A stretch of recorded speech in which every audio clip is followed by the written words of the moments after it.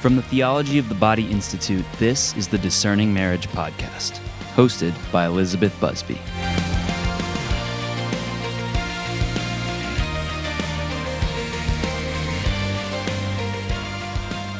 Hey y'all, it's Elizabeth. I'm so glad you're joining us today. I'm with co-host Liv Harrison. Hey Liv. Hello, how are you? I'm good. We are talking about one of my favorite topics today, which is marriage. I love how that's like it was some shocking reveal. I know. I know. You guys will never guess what Elizabeth's favorite topic is. I love it. Surprise! Marriage. So many times on this podcast when we're not explicitly talking about marriage, we're still talking about it. So it makes sense. But today, one way or another, we're actually talking about marriage. So I got the idea for spending focused time in the season of Discerning Marriage, learning about marriage from my own life.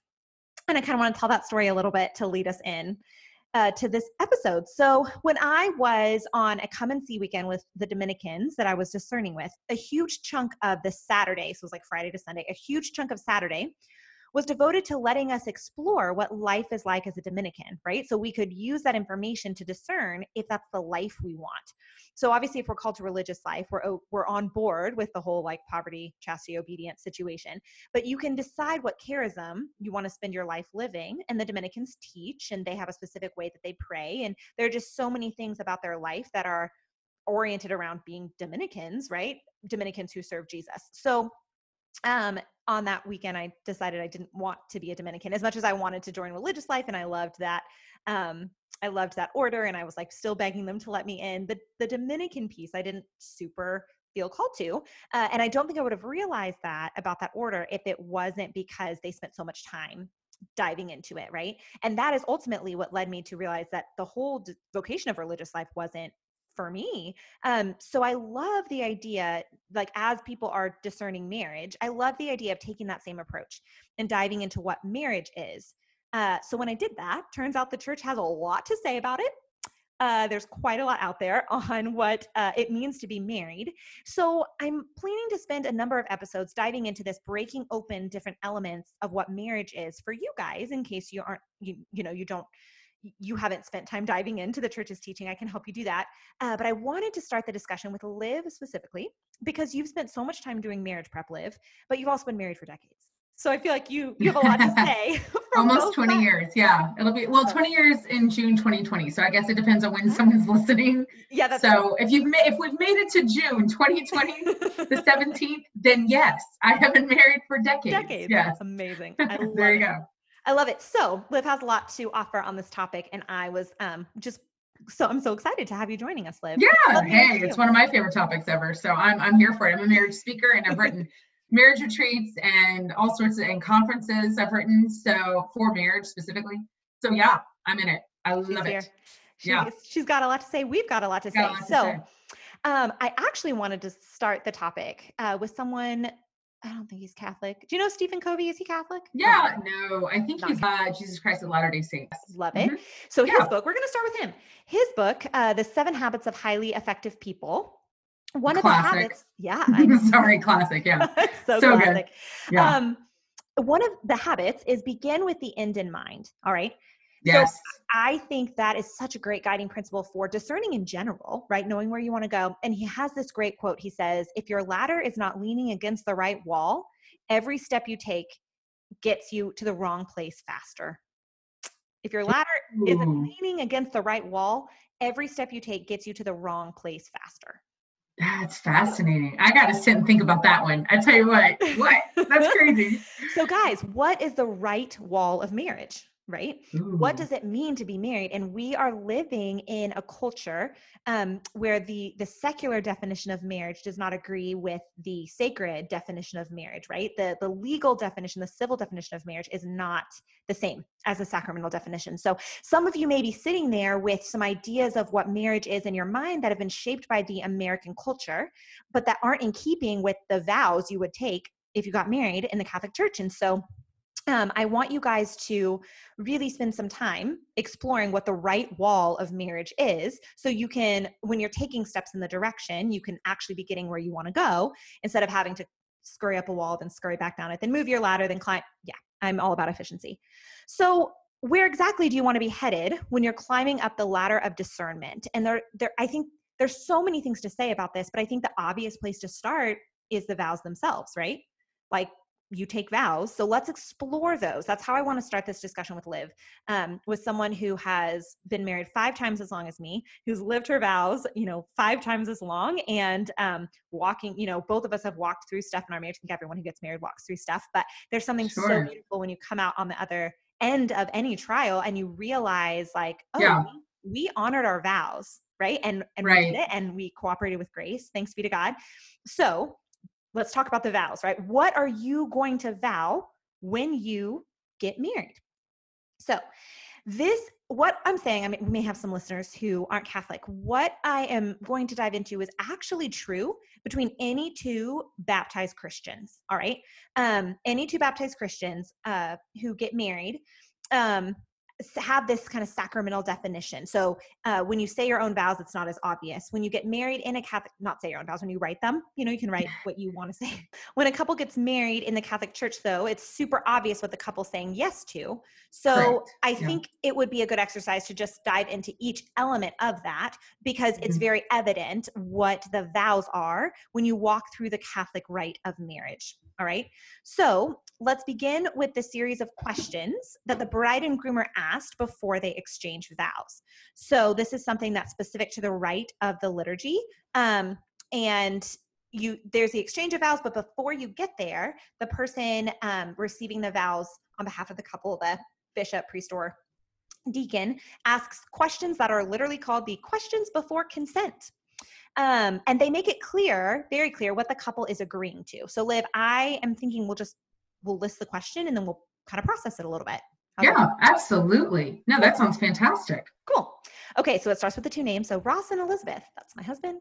Olivia and Nathan. They probably did Nathan first. Nathan and Olivia. Okay. I don't know. Yeah.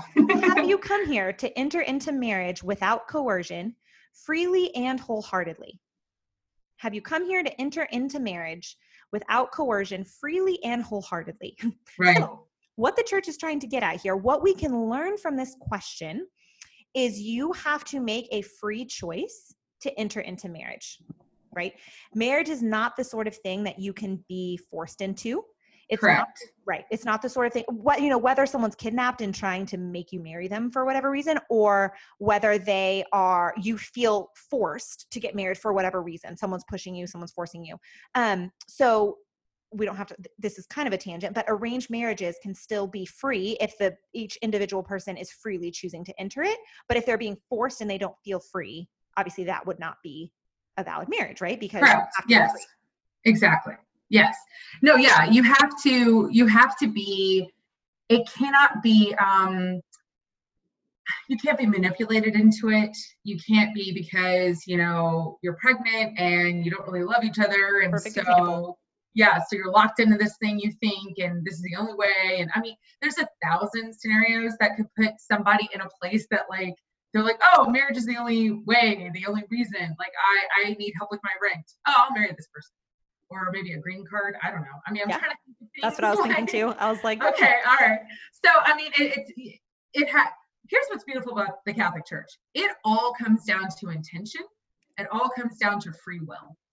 We really take that free will thing really seriously. So your will has to be a part of this whole thing. You've got to freely give it. And what is your intention? Are you just intending, like a means to an end? Or is this a whole day, actually a sacrament of marriage? Like you're here for the right. To steal from The Bachelor, which we all know is not where we should be getting our marriage advice. Are you here for the right reasons?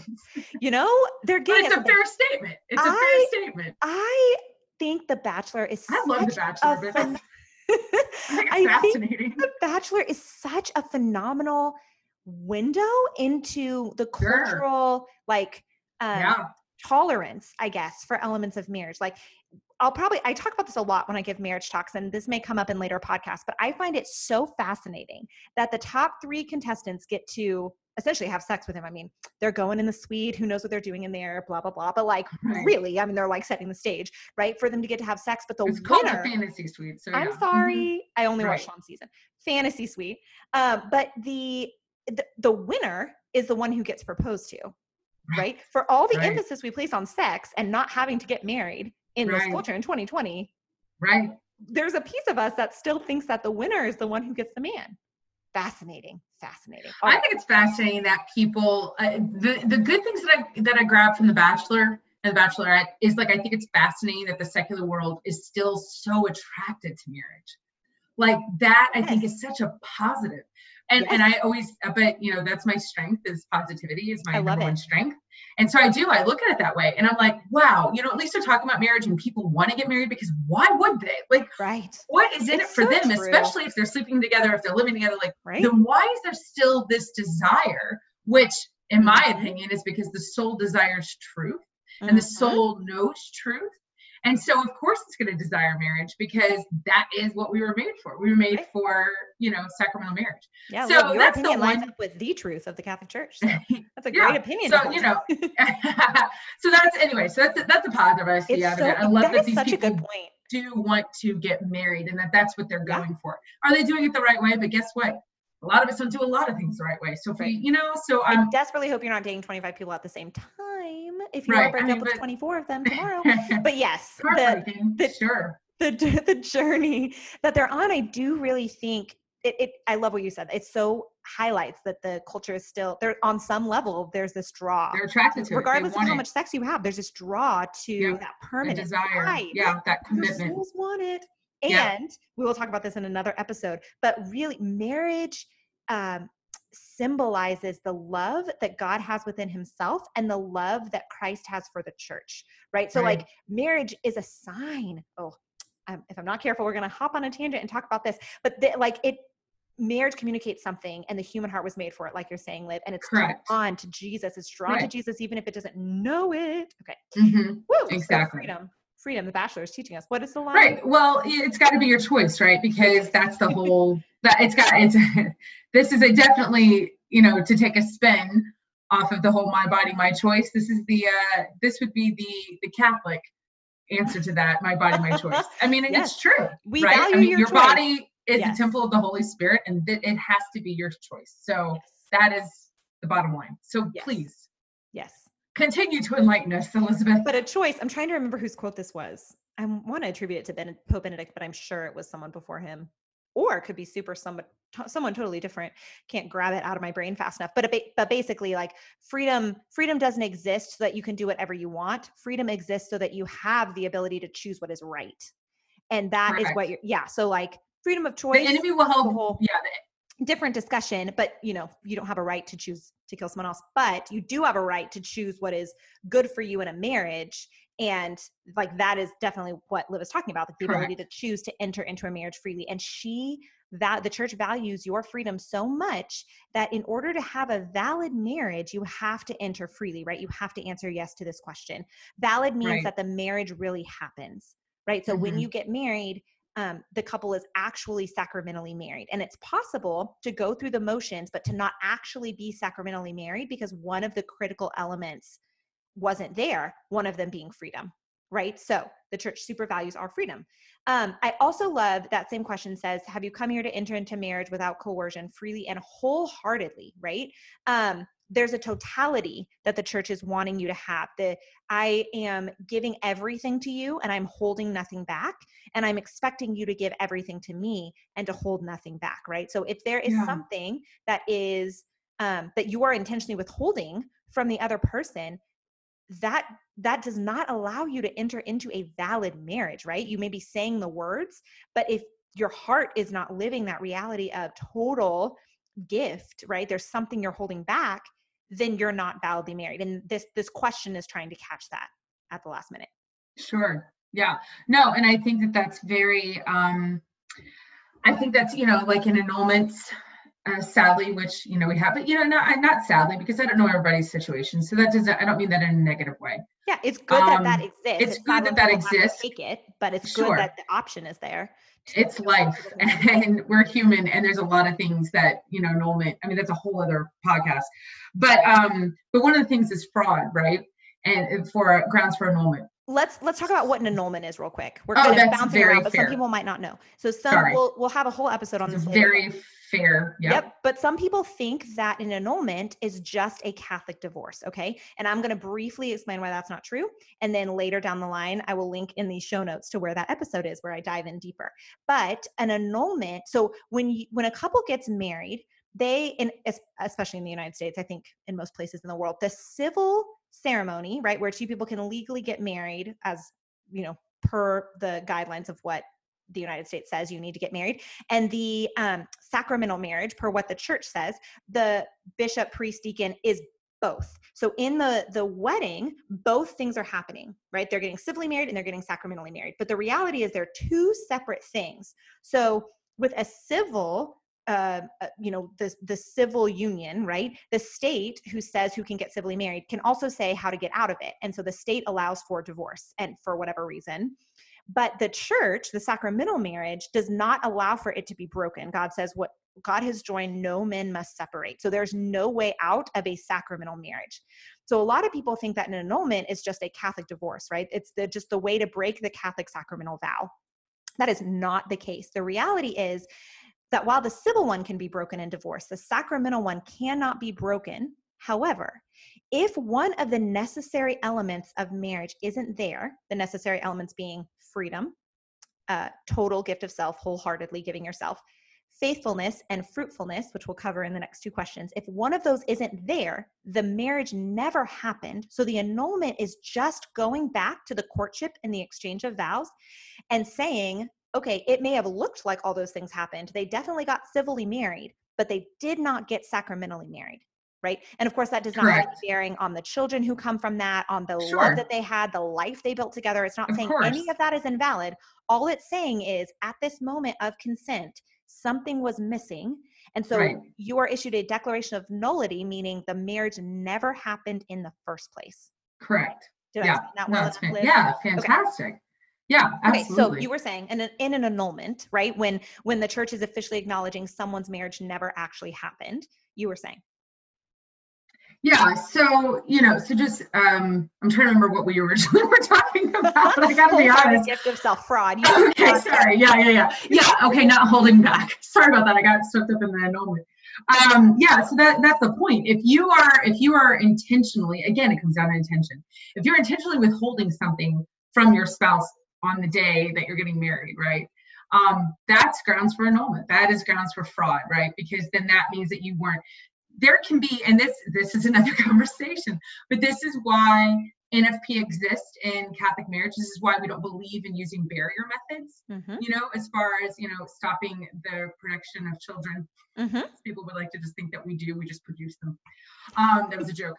Baby making factory in those bedrooms, man. Yeah, exactly. Like, okay, guys. But, some people are like, why can't we use condoms? It's a barrier method. It's something in between the spouses, right? That's synthetic. And also the same thing with the birth control pill. Oh yeah, but I just swallowed that pill. What's the big deal? That's something chemically in between. There can be nothing in between. You got when we say give your whole self, we mean it. Yep, give every single part. Think of Christ when he was dying on the cross, and Saint Longinus came and wasn't a saint at the time, but pierced him on the side with his sword, right? And instantly believed, and blood and water flowed. The reason why that happened was because Jesus had to give every drop of blood and every drop of water and every drop of life in order to do what he had to do. All of those things had to exist. So that's what's happening in a marriage. You're giving it all. You're giving every single piece. Now, pause. Does that mean you're going to do it perfectly? Absolutely not. You're human beings. You're going to mess this up all the time. But that is what we're working. Yeah, that's exactly right. But that is what you are working toward every day. Yep.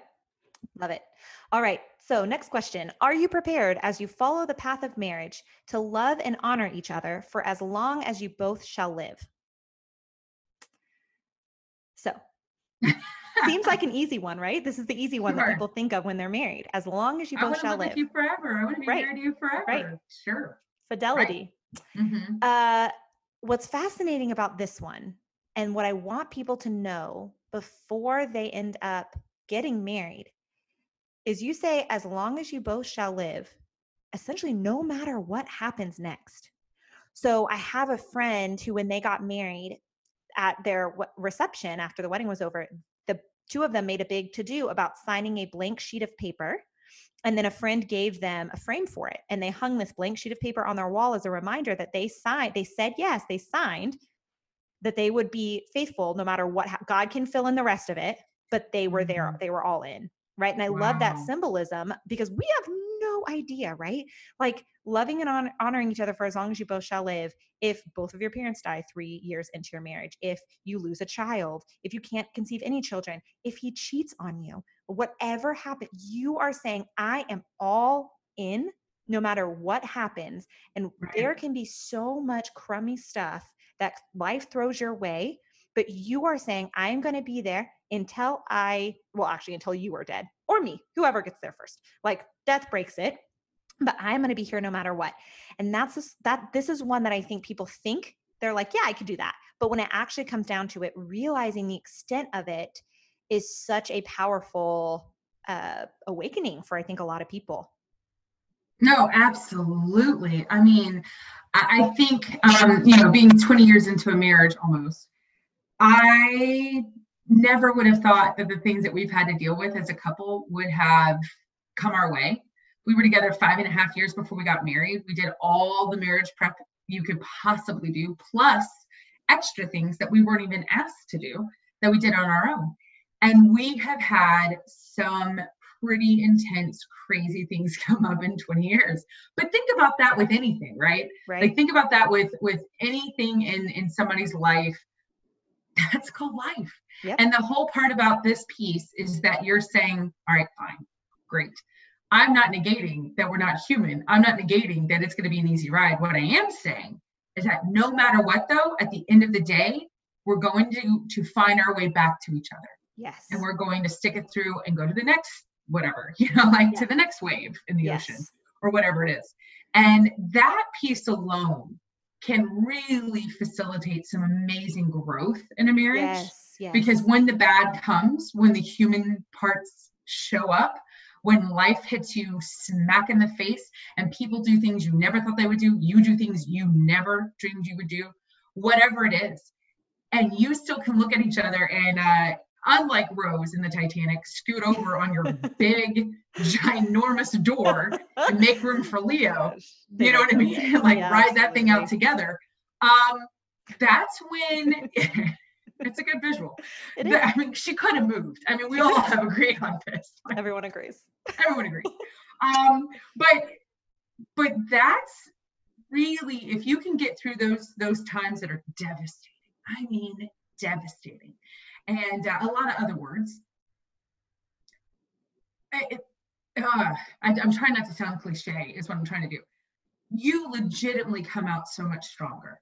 When you actually say to that vow of fidelity, if sticking it through, I tell you what, that's some power right there. There is some grace and some power in your vows, but that one especially, because you will be tried and you will be tested. And even if you're not, I mean, think about anything you've done for 20 years. You know what I mean? Yeah. I think I'm just saying needs to realize they will be. It'll vary though. You know what I mean? Some people will go through some really dark stuff, and some people will be like, well, ours was like a light gray. So, I'm just trying to say there's a spectrum, And I want to honor either side of that, like that's okay. You don't have to have the ship of the Titanic going down to get on, move your behind over on that door. Right. You know what I mean? It does not have to be drama for things to be bad for you. Yes. Exactly. But you know what I mean? So that one alone is a very, you got to lean on that one. You'll lean on that one a lot. And it's beautiful when you come on the other side of it. It really is. And what's so beautiful about it, one of the things that's so beautiful about it is it gives each of you give each other the gift of safety. Because that you can walk through your own garbage, right? If it's your parents who die, or if it's you who cheats, God forbid, or if it's you who, whatever ends up happening, you know that there is the safety of another person who is walking alongside you, trying to help you become the best version of yourself, right? That's exactly right. And they don't abandon you. Yes, they don't abandon you. Obviously, please don't cheat on your people, but things happen. And so it's just so your own posture of humility and contrition is necessary, but the gift you give the other, right? You ought to be working through it. It's not okay to just cheat and be like, okay, deuces. Like you have to want, want to make it better. But what the other person's fidelity gives you is the safety to be like, I'm a broken, fallen human being and I need Jesus's mercy. And there's a safety, right, to grow in holiness. Marriage is meant to sanctify us. What that means is you're meant to be made holy in it. So like I can be my vulnerable, messy, ugly self, warts and all, and I know you're going to be there. And that is the gift you give to your person when you vow fidelity. There's something, and they give it to you. There's something so, there's just a safety that's beautiful that comes with it. So fidelity, yes. And the last question is, are you prepared to accept children lovingly from God and bring them up according to the law of Christ and his church? This, I think, is really a three-pronged thing. It seems really simple, like be open to having babies. Okay. And most people, when they think about it, they're thinking what Liv mentioned earlier about not allowing artificial contraception into your marriage.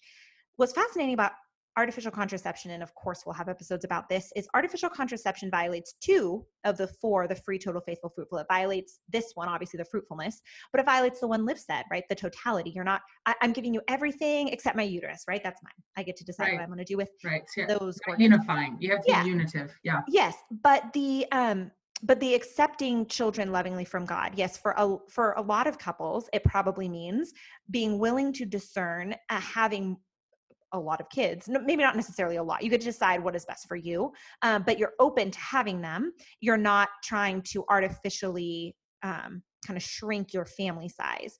What I really want to point out here is we are not called, I misspoke a second ago, we are not called to just have all of the babies, right? We are called to use our reason to cooperate with the Lord in figuring out what is the actual best thing for us. I know people who've had medical reasons why they've had to space babies, right? And like that is the right. I had that. Yeah, it was lit, but I didn't want to like throw you out. Oh, I don't mind. No, I talk about my story. Not that we don't have to talk about it now, but yes, 100%. We will at some point. I love that part of your story. Sure. I mean, obviously there's a heartbreaking part of it, but I love the fidelity very much to the fruitfulness, right? There was a medical need to space babies, and instead of using artificial the way the church said. Yes. Yeah. I mean, there's a serious reason, and the couple gets to discern that. But the flip side, right, of accepting children lovingly, whatever number the Lord wants you to have, the flip side of it is it's whatever number the Lord wants you to have. So for some couples, this is going to mean accepting a cross of infertility and not taking matters into your own hands, right? So just as we're called to not take matters into our own hands with by using contraception to avoid babies, we're also not called to take matters into our own hands and use excessive reproductive technology to grow our families, right? There's lots of things you can do from a medical perspective that are in keeping with the dignity of your body to grow your family from a medical perspective if there are things wrong. Absolutely. Right. There's a line there, which we'll talk about at some point. And so accepting children both means in their quantity, but in their absence, right? You have no idea. And so this posture of openness to the Lord of like, you are going to guide our family size and I trust you to do that is one of the things you vow on your wedding day. But then also you say that you're going to bring them up according to the law of Christ and his church, right? So if any of you are discerning marrying people who aren't Catholic, the church totally allows for that, but you're vowing to raise them Catholic. And that's something that I think some Catholics who marry non-Catholics don't understand that's an obligation. Correct. But also I think that there are some people who aren't Catholic who marry Catholics who don't understand that that's what they're saying. And I don't think it's fair to them to be going into something like this, realizing, I think this is a discussion you need to have. So you are vowing to raise them Catholic. So if this means that you have some serious questions about the church and you're just getting married in the Catholic church because your parents are paying for your wedding and they're making you, like, it's so important to press into what the church teaches about everything and realize that you're vowing before God and each other to raise your children Catholic.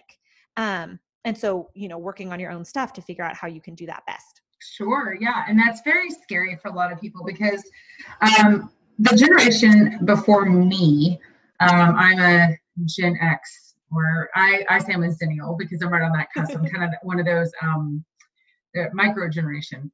But the one above me, okay, my parents are products of the 60s and things like that, my mom explained it to me that the Catholic faith was taught in the Catholic schools.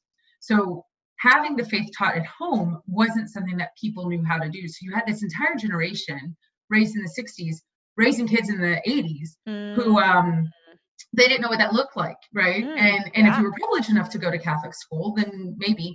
But just because you go to Catholic school doesn't mean you're getting a Catholic education, let's be honest. Sadly. And it's like anything else, right? Like it has to be at home. It has to be the parents are the first educators and all of those sorts of things. That's a very scary place for a lot of people because they were never raised. So they don't have a schema. They don't have a knowledge base of what to build on or how to give the faith to their children. Right. So they feel very unqualified. People assume, oh, well, I have to be a theologian, or I need to, I don't know, hire a theologian, or I need to like whatever, or I don't read. It seems or very, I'll have to send my kids to Catholic school because I can't. Sure. Myself, right. Exactly. So whatever it is. People are obligated to do. Absolutely. Exactly. And whereas, you know what, today we are so blessed. There are so many amazing resources out there. Maybe you could add some and I could give you some as a parent who has some older kids, and I've done this for a while. I can, we can put in the show notes of links to places to get information and get resources. It's like anything else. You can do it. It is not impossible. And but it is necessary. Absolutely. Yeah. It's a lie to think that your kids should grow up and choose on their own. You have the responsibility for the formation of not only their education, their bodies, their emotional self, but their spiritual self. So you are raising someone that you are forming, right? And so this is part of their formation, and they can't know what they don't know what they don't know. Right. And I get that a lot of people don't know it either, but you're an adult. If you've had a child, right? You are completely capable of getting the information you need to get, and you're completely capable of doing it way more than you think. And you will be given the grace by God, especially in this vow. So don't be afraid. That's the enemy telling you that you can't. You can. Absolutely. Absolutely. So after those questions, right, which the bride and groom say I have or I am to, then come the actual vows. So I, Elizabeth, take you, Ross, to be my husband. I promise to be true to you in good times and in bad, in sickness and in health, right? So that's that fidelity no matter what happens. I'll love you and honor you all the days of my life. And that's the totality, the total gift of self, and the freely giving you, like I take you. So that is what you are saying if you decide to take the vow of marriage. So of course I think we springboarded into like 6 episodes from here. So well, I mean, it's a complicated thing. It's not that easy, right? Let's be honest. So rich. It's not black and white like everything else on the planet, but especially when you're having 2 lives, 2 souls merge. I mean, this is like, I mean, not technically 2 souls merge. I mean, you know what I mean? That's like whatever. Yes. But the two becoming one. They keep their individual souls in their bodies, but they become one. I have blasphemy on the podcast. I'm speaking poetically, but anyway, it's complicated. It's a big deal, right? And you're doing this. I mean, this is it's not I'm going to take us on another tangent. It's not an indelible mark on your soul. That's why you can get remarried. So there's a couple of sacraments, that it leaves a permanent mark in your soul. That you can see in heaven, right? And in heaven, you can see the mark exists. Right. So marriage is not one of them. Marriage is not one of them. Baptism, confirmation, and holy orders, those are indelible marks on your soul. Marriage, that's why, God forbid, your spouse dies, or you do end up having annulment, right? And the church has granted that. That's absolutely fantastic. The church has granted you never ended up getting, yes. Sure, she recognized you never got married in the first place. You're free to marry. Right. You're free to remarry. You're free to remarry. You're free to marry the first time if you got an annulment. Correct. But I was going to say you're free to marry if your spouse dies, right? Yes. So, or you're free to marry for the first time if, you have an annulment. So that's why it's not a double mark on your soul, but it is a sacrament. So it is sacred and it is a big deal. It's been elevated to something, not just, like a high five. It's a big deal. So an outward sign instituted by Christ to give grace. It falls in that category. The definition of a sacrament. Perfect. Way to go. Worked it in there. Awesome. Love it. So if you're sitting here wondering what to do with this episode, you want something practical to take away, I want you to pick out one of those elements that we talked about, right? The freedom, the total gift of self, the faithfulness, the fruitfulness, whichever one stirred up angst in your heart, whichever one you heard us talking and you were like, yeah, I don't like that. I want you to sit with it. I'm going to sit with that. And I want you to take it to prayer and take it to Jesus and say, why did I disagree with what they said? What was it about the church's teaching about marriage that's hard for me in this area? Help me to dive into this. Give me the courage to dive in. So with that, we are going to go ahead and leave you. Thank you so much, Liv, for joining us today. Of course. My pleasure. Are you kidding? It's one of my favorite topics. So I was it. Happy to contribute. Love it. Love it. Thanks, friend. And thank all of you for listening. We are so honored that you take the time to listen to this podcast. And I hope that this topic was beneficial as you continue discerning marriage, that you could dive a little bit more deeply into what it is you're discerning. So a couple of exciting things to tell you about. If you are listening to this on the day that it drops, October 30th, the Catholic Engage Summit starts today, and I'm speaking at it. My husband and I did an interview for it. So it's October 28th to the 30th. More information at the link in our show notes. And then the Theology of the Body Congress is also this week, October 30th to November 1st. So again, more information in the show notes. So until next time, y'all, stay close to the heart of Jesus and be not afraid. The Discerning Marriage podcast is brought to you by the Theology of the Body Institute. For more information about discerning marriage, visit discerningmarriage.com. To learn more about the theology of the body, visit tobinstitute.org.